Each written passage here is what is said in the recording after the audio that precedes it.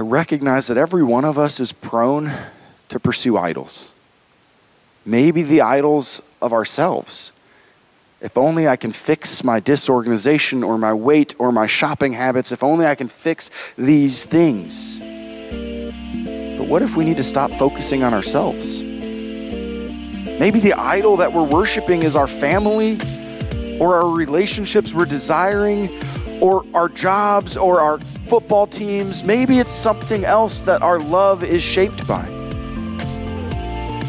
But what if you and I took these words seriously and we began to say, God, how can we in 2022 love you with our whole heart? Hi, this is Chris from The Point, a church where you can come as you are and you can text in your questions.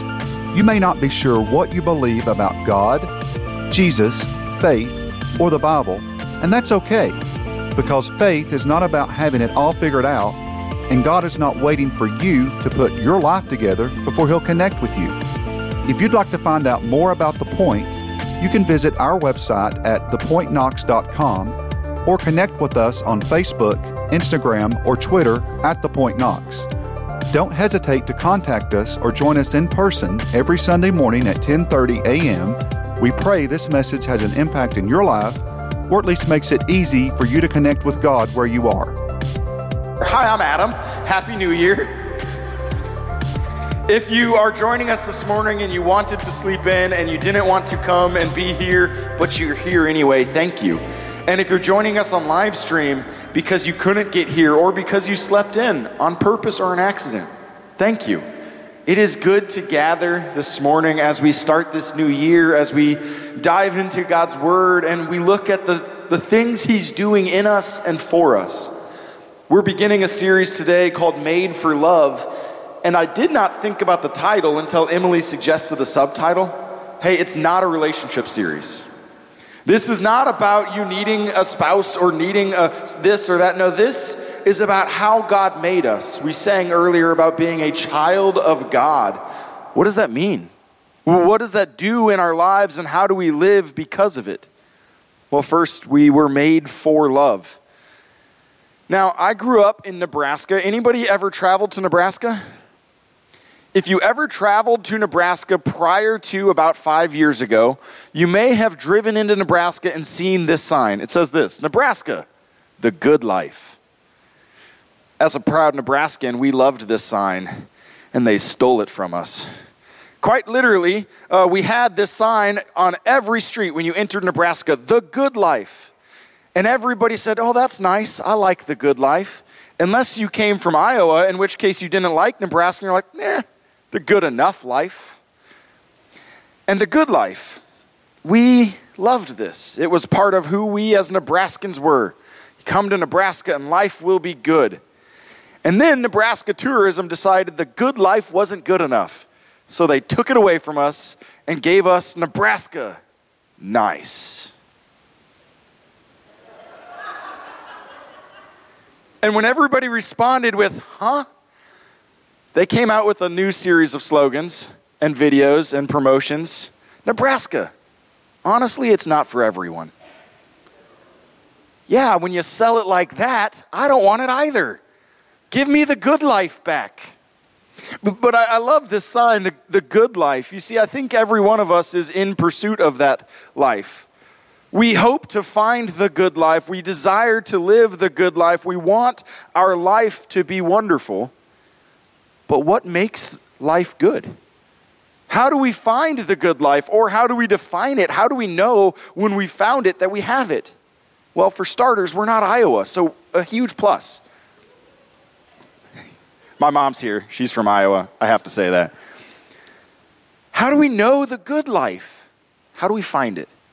I think for all of history, this has been the question in some capacity people have been asking. How does life get better for me or for my children or for my community than it was before? How do we have a good life? For some, we define our good life by genetics. If you're born in the right family and you're born to the right community, if you're born with the right character traits like the right physique or color eyes or hair, life will be good for you. Or in other ways, maybe not so physical, we describe our pursuit of life as dictated by our genetics. Well, I'm German, so I'm prone to not be very emotional. That's just the way it is. I'm Irish, I'll probably have another drink. Right? We define whatever it is based on our genetics. And there's some truth. Our genetics obviously shape us and they change us, but are they ultimately the thing that determine for us the good life? Are we stuck being prone to anger because I was born this way? Or could we become less angry anyway? Can we fight against that genetic wiring that says this just is the way it is and live differently if some of that hard wiring is broken? Maybe. Perhaps the pursuit of the good life can't go beyond the way you're born. It just is who you are. Maybe, I don't see her sitting here. She usually sits up here. Maybe Emily could become more organized. Or maybe it's just her genetics and she can't be. And that's okay, right? Maybe the good life requires you to actually submit to, I'll just accept who I am the way I am and never change. But I don't think that's what Scripture tells us about a good life. Other people think that our good life is not defined by the way we're born. It's not defined by the genetics inside of us. Our good life is defined by the things we think. Let me clarify. Have you ever heard sayings like, if you believe it, you can achieve it? Right? If you just think differently about a problem, you'll begin to act differently, and then you'll become different, and then the problem will go away. And so we try to think our way out of difficult struggles. So you have an addiction like pornography, and the solution, maybe you even heard from pastors, is, well, just memorize the right scripture verses. And then when you memorize that scripture, you won't ever go back to that thing you once thought was good. Anybody ever hear that? And then you go back to the thing you're told don't do? Or even the thing that you know you shouldn't do, but you keep doing it anyway? I know I shouldn't get mad when you cut me off in traffic, but try me, all right? I'm a work in progress, and I know that. Can I just think my way out of my problems? Well, sometimes we act this way. We treat church and our gathering here as primarily about thinking things, right? So if only the pastor gives a really good sermon with great nuggets of wisdom, something I can tweet or share or write down and remember, if only the pastor preaches something great. If that's the case, you're in the wrong place. If it's all about knowing something better or being inspired to think differently. Although next week, Vicar Adam's going to be preaching, then you're in for a treat. But this week, I'm sorry. If thinking and believing is all who we are, if the good life is shaped by just wanting it more with our thoughts, we could go and get a better education, we can go and read a bunch of books, and then suddenly we'll become the people we want to be. It's that time of the year. Anybody set a New Year's resolution? A few of you. I, every year, set out with great intentions. And they usually center around being healthier. I want to be more active for the sake of my kids. I want to eat differently. I want to do things like that. I want to be more organized. I'm with Emily. That would be awesome. It's not happened yet in many ways. I often set out with these grand ambitions, and then my stack of books on my bedside becomes huge. Anybody in here own books you've never read that you eventually will get to? Right? I promise I'll read those books someday, because when I read those books, I'll have the right kind of information. I'll be able to do the things I've never done before, and I will be a whole new person, and my wife will think I'm wonderful, and I'll be a great pastor, and everything will change. And then, if only I just thought my way out of the problem. But unfortunately, we as people are not thinking people. Now, yes, we can think. We have the gift of reason and the ability to process in a way that animals can't. In fact, one thing scientists find absolutely remarkable about humans is our ability to have speech. How is it that we've created language out of our reason? Yes, monkeys and dogs and dolphins can communicate, but even still they don't have words like we do. And a variety of languages like we do. We can think far better than anybody else. And yet I promise you 2 weeks from now, I will have given up on my workout goals. And I will still be eating that dessert I shouldn't eat and that extra slice of pizza. Because thinking my way to the good life will not get me there. The truth is, you and I, as humans, as creatures made by God, were made for love. We ultimately are what we love. Here's what I mean by that. As you can see, I am a donut. We are what we love in that the things we desire and we want become the things we pursue. So if you want to change your life, don't change the things you know or the things you think. Change the things you love. Love the right things and your life will follow suit. Love the wrong things and you'll be left really disappointed.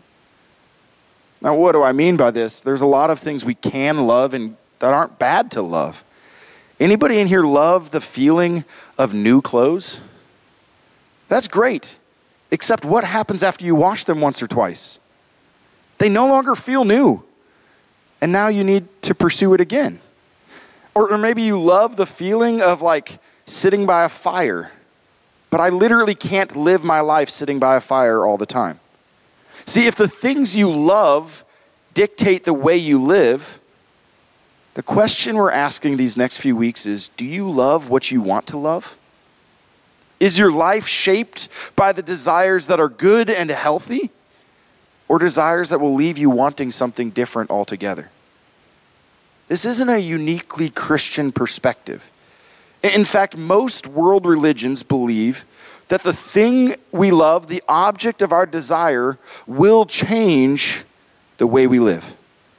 If you've ever studied Buddhism as an example, the entirety of Buddhism is summed up in this. Desire produces suffering. If you want to suffer less, learn to desire less. Learn to let go of all your desires and then you won't suffer. But the problem is we can't. It is hardwired in our DNA that every one of us craves something that we can love and be loved by. That's part of who we are as humans. In the beginning, God created us in his image to be loved. That's that. So today we're going to look at a section of scripture from the Old Testament, from Deuteronomy chapter 6, where God is writing to his people through Moses. He's speaking, and he's trying to shape the things they love so that the things they love are good and right and honorable. So that the things they love move them in a healthy direction and not a bad direction. Deuteronomy chapter 6 says this, beginning in verse 4. Now, context actually, before we begin in verse 4. Context, they have been rescued out of slavery. They are there on the Mount Sinai where God is meeting with them. He's physically present and he's speaking and he's giving to Moses all of these commands. This is what I have for your life. You want to know the good life? Here it is. I'll serve it up on a platter. This is the good life. And here in Deuteronomy 6, after giving these commands, he says this, Hear, O Israel, the Lord our God, the Lord is one. You shall love the Lord your God with all your heart, with all your soul, and with all your might. And these words that I command you today shall be on your heart. You shall teach them diligently to your children, and shall talk of them when you sit in your house, and when you walk by the way, and when you lie down, and when you rise. You shall bind them as a sign on your hand, and they shall be as frontlets between your eyes. You shall write them on the doorposts of your house and on your gates. Before we continue, let's just pause right there. God is speaking, and he says, here's the thing I want for you. Love me with everything. Does this sound familiar? Later, when asked, what's the greatest of the commandment? Jesus quotes this. Love God with everything, with all of your heart, with all of your soul, with all of your might, with all of who you are, love him. That's the most important thing. The Greek that comes in the New Testament for heart, cardia, it's where we get the word cardiology from, right? It implies more than just the center of emotions. In our culture, we often think of the heart as the way you feel. And so we feel good things and we feel bad things. And if we don't feel something, then we move on to find something that will fill that center of feeling. But the heart in Greek is so much more than the center of feeling. It's almost more like the gut, the stomach, the thing you desire more than anything else. That thing that becomes your guiding compass, your guiding direction, the thing you just know and live and breathe. That is what heart implies. We all have those gut intuitions, right? When there's nothing you can think that will tell you why you believe what you believe or why you feel what you feel or why you're doing what you're doing, you just know beyond a shadow of a doubt, this is right. I have to do this. That gut feeling. It's what's described as this heart, this center of all of our movement. Here in Deuteronomy it says, look, love the Lord with all of your heart. With everything in you, your whole being, this should be the center of your direction, your guiding compass, God. In fact, in order to do that, these words that I command you today shall be on your heart. These words that I speak to you, these things that I'm doing, this should be what shapes the way you approach the whole world. You should teach them diligently to your children. You shall talk of them when you sit in your house and when you walk by the way, when you lie down and when you rise. Basically, no matter what you're doing, no matter where you are, no matter who you're with, these words that I, the Lord, speak to you, this should be the thing that changes everything for you. It goes on, you shall bind them as a sign on your hand, and they shall be as frontlets between your eyes. Now that word frontlet, what in the world is that? Well, basically they would wear head coverings with like little tassels so that when they looked, they would view the world through those tassels. And the reason for it was when you look through those, the whole world changes and looks differently. It says, here's the deal.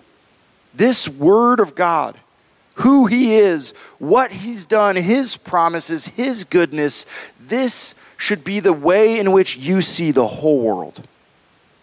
Are we guided by just thinking about the world? Or just by, like animals, by genetics, we just do what's impulsive? Or are we guided by something altogether different? God and his word, his promises, his goodness, his character, is that the thing that shapes the way we see the world around us? So when we encounter hardship, we can see God even there.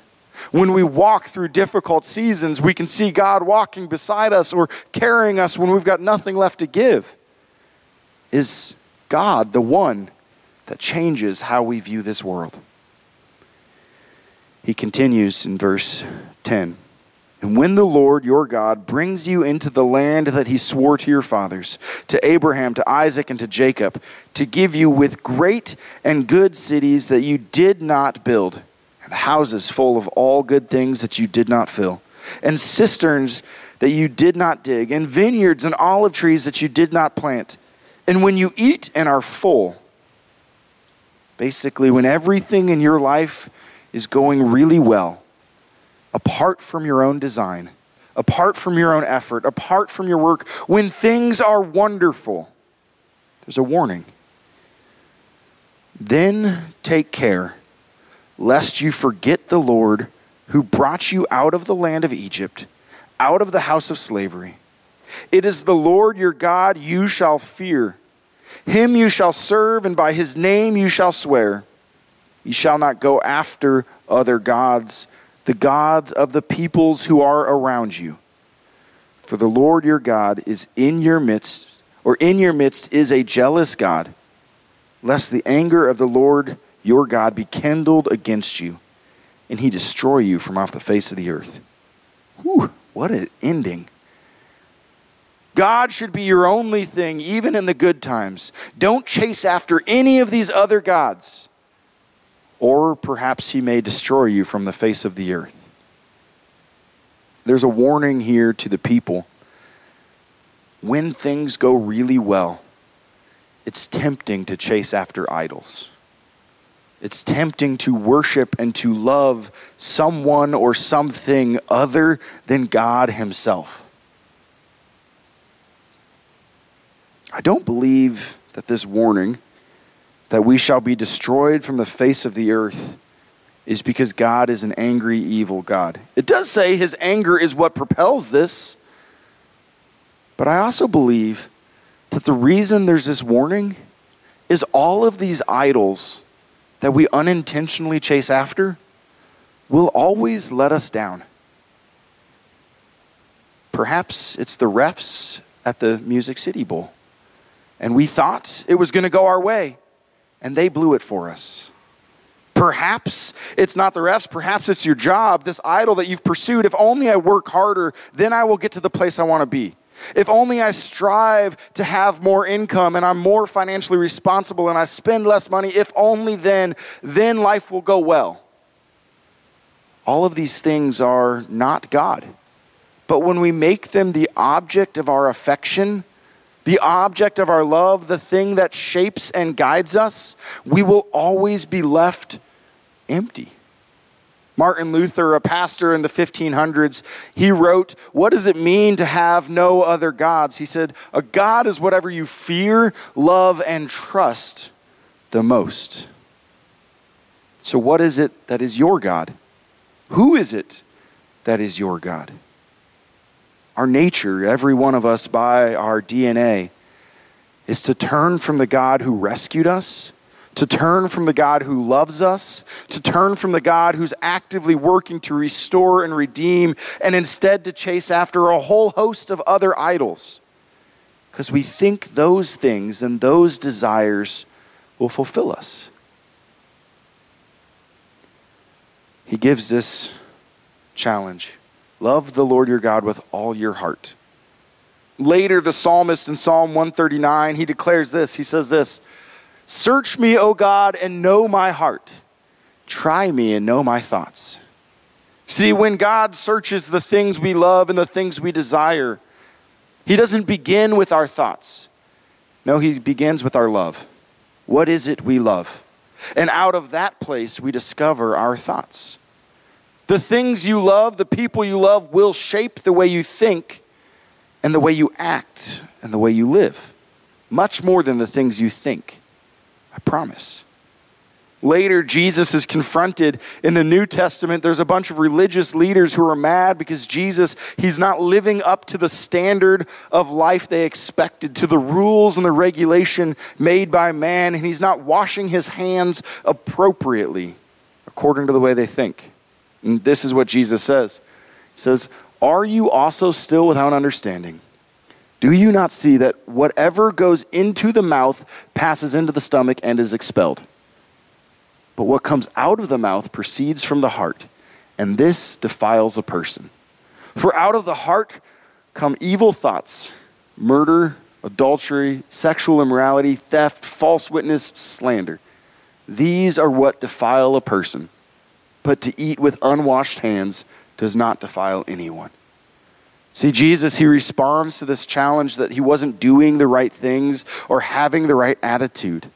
He says, look, the things you say and do are not what changes you. It doesn't define you. What defines you is what comes from your heart. What's inside of you, that's what defines you. How do we know what's inside of you? The things that come out. The way you speak, the things you talk about, the way you live, the way your loves are exhibited to the world around you. That reveals what you really care about. As we begin this new year, I recognize that every one of us is prone to pursue idols. Maybe the idols of ourselves. If only I can fix my disorganization or my weight or my shopping habits, if only I can fix these things. But what if we need to stop focusing on ourselves? Maybe the idol that we're worshiping is our family or our relationships we're desiring or our jobs or our football teams. Maybe it's something else that our love is shaped by. But what if you and I took these words seriously and we began to say, God, how can we in 2022 love you with our whole heart? How can you and your words and your promises be the thing that I desire more than anything else? What would that look like in your world to begin to desire God differently? To begin to recognize and take inventory, as Vicar Adam will talk next week, of the false gods that you've been chasing and say, I no longer want that, but now I'm going to pursue you. See, you and I were made for love. Not only to be creatures who love something, but more importantly, to be creatures who are loved. And if we don't first seek the God who loves us and see in him everything he declares over us, we will never find in all of the rest of our pursuits who we want to be. We'll be left empty and wanting. So as we begin this year, we begin hopeful. God, would you transform our love? Would we lay down our idols and set them aside and seek you first?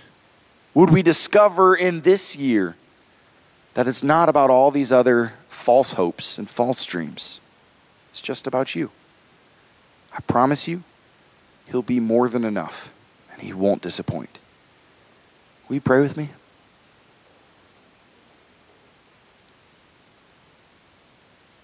God, you call us to love you with our whole heart, and yet we rarely do. We chase after idols. We love other things that capture our attention and our energy and our mind far more than you do. God, we chase after self-worth and the praise of man. We chase after a better status in life, better job, happiness, a relationship that is perfect, which will never happen. God, we confess to you that we, by our genetic code, are broken. We cannot find the good life by trying harder or doing more. And we confess to you, God, that we need your love to first be poured into us. We need your presence with us, that in your presence we can find the things worth loving, that we can begin to fear and love and trust in you above all else. God, when we reorient our love towards you, you will change everything. So help us this year to love you anew, to seek you first, to discover that in you we have everything we need. And may our hearts be transformed to no longer chase after this world, but to find our fullness in you. We pray this all in Jesus' name. Amen. As we continue our worship this morning, we are going to continue today in response to what God has done by giving back to him. As we collect an offering this morning, over the last several weeks throughout the month of December, you've heard me talk about Cultivate Community, our effort in this upcoming year to foster friendships, to sustain our future, and then in turn to serve our city. And many of you over the last month have responded in very generous ways, and I'll be sharing some specifics of that next week. So if you're curious how it's going, you can join us then.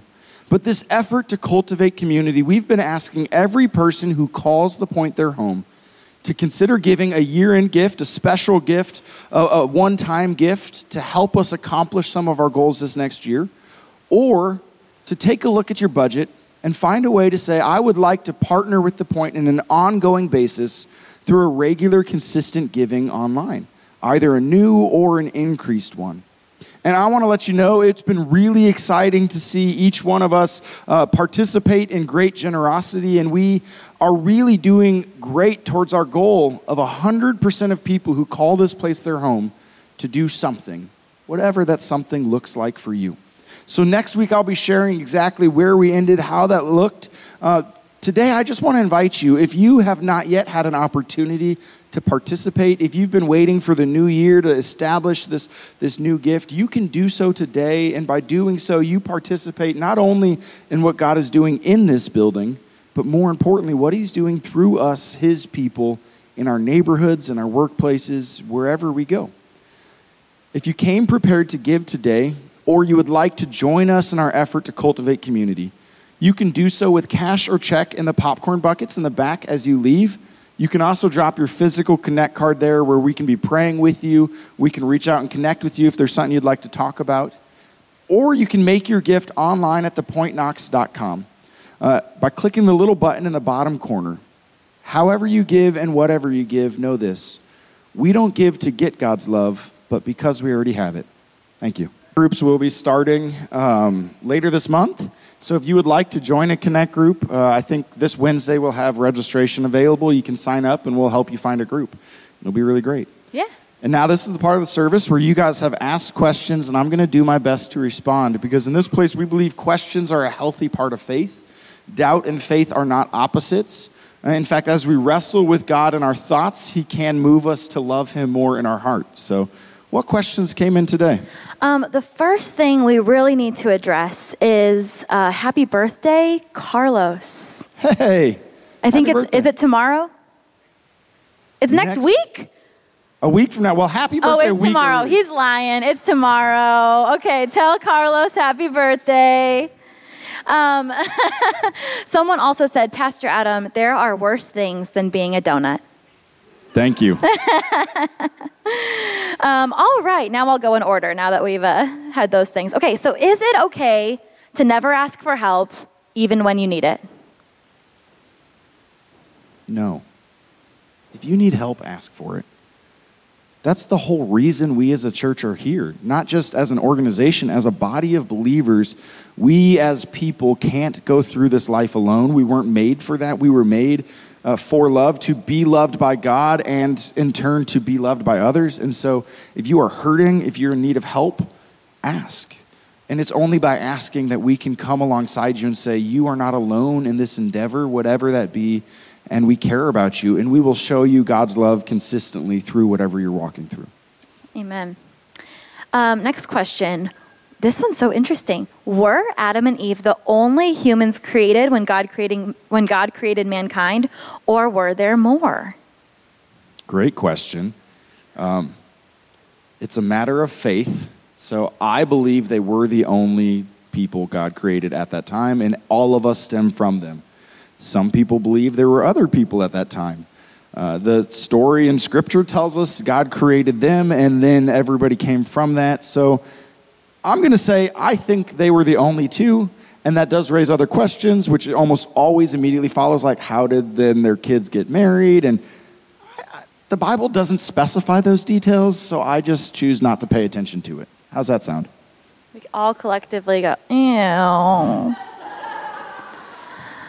All right, next this isn't exactly a question, but I think they're talking about, yes, Connect groups. This group came at the exact moment we needed it and what we were looking for.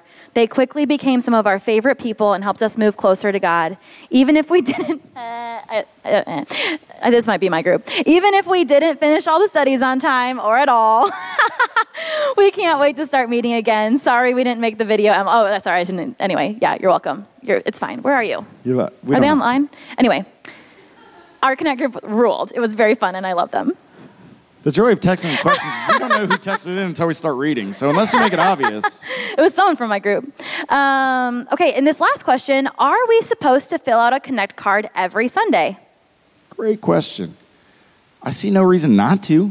I mean, you can connect every Sunday and say, hey, here's how you can be praying for me or for the people around me. And maybe things are going great. And you're like, I don't need any prayer that I know of, but there's somebody around me who's struggling. Can you be praying for them? Or maybe things are going great, and you're like, will you join me in thanking God that things are going great right now? That's a good prayer request, too. So I say, by all means, fill one out every week, and then we can be praying for you every week. Certainly, if you've never filled one out before, fill one out, because that's how we can begin to contact you, not in like a spammy, weird sort of way, but in a, hey, we care about you, how are you doing sort of way. So absolutely. That's all the questions for this morning. That was much easier than I was expecting. Thank you. Give all the tough questions next week to Vic or Adam. He would appreciate that as part of his growth process. He's literally running away. He's out. Scared him away already. Before you go, receive this blessing. May the Lord bless you and keep you. May he make his face shine upon you and be gracious to you. May he look upon you with favor and give you his peace. Go in peace. Serve the Lord. Amen. Thank you for listening to one of our Sunday morning messages. If this message has made an impact in your life, please let us know. Simply fill out the Contact Us page on thepointknox.com. And if you'd like to be a part of supporting The Point Ministry, simply go to thepointknox.com/support. Don't hesitate to contact us or join us in person every Sunday morning at 10:30 a.m. We pray this message has an impact in your life, or at least makes it easy for you to connect with God where you are.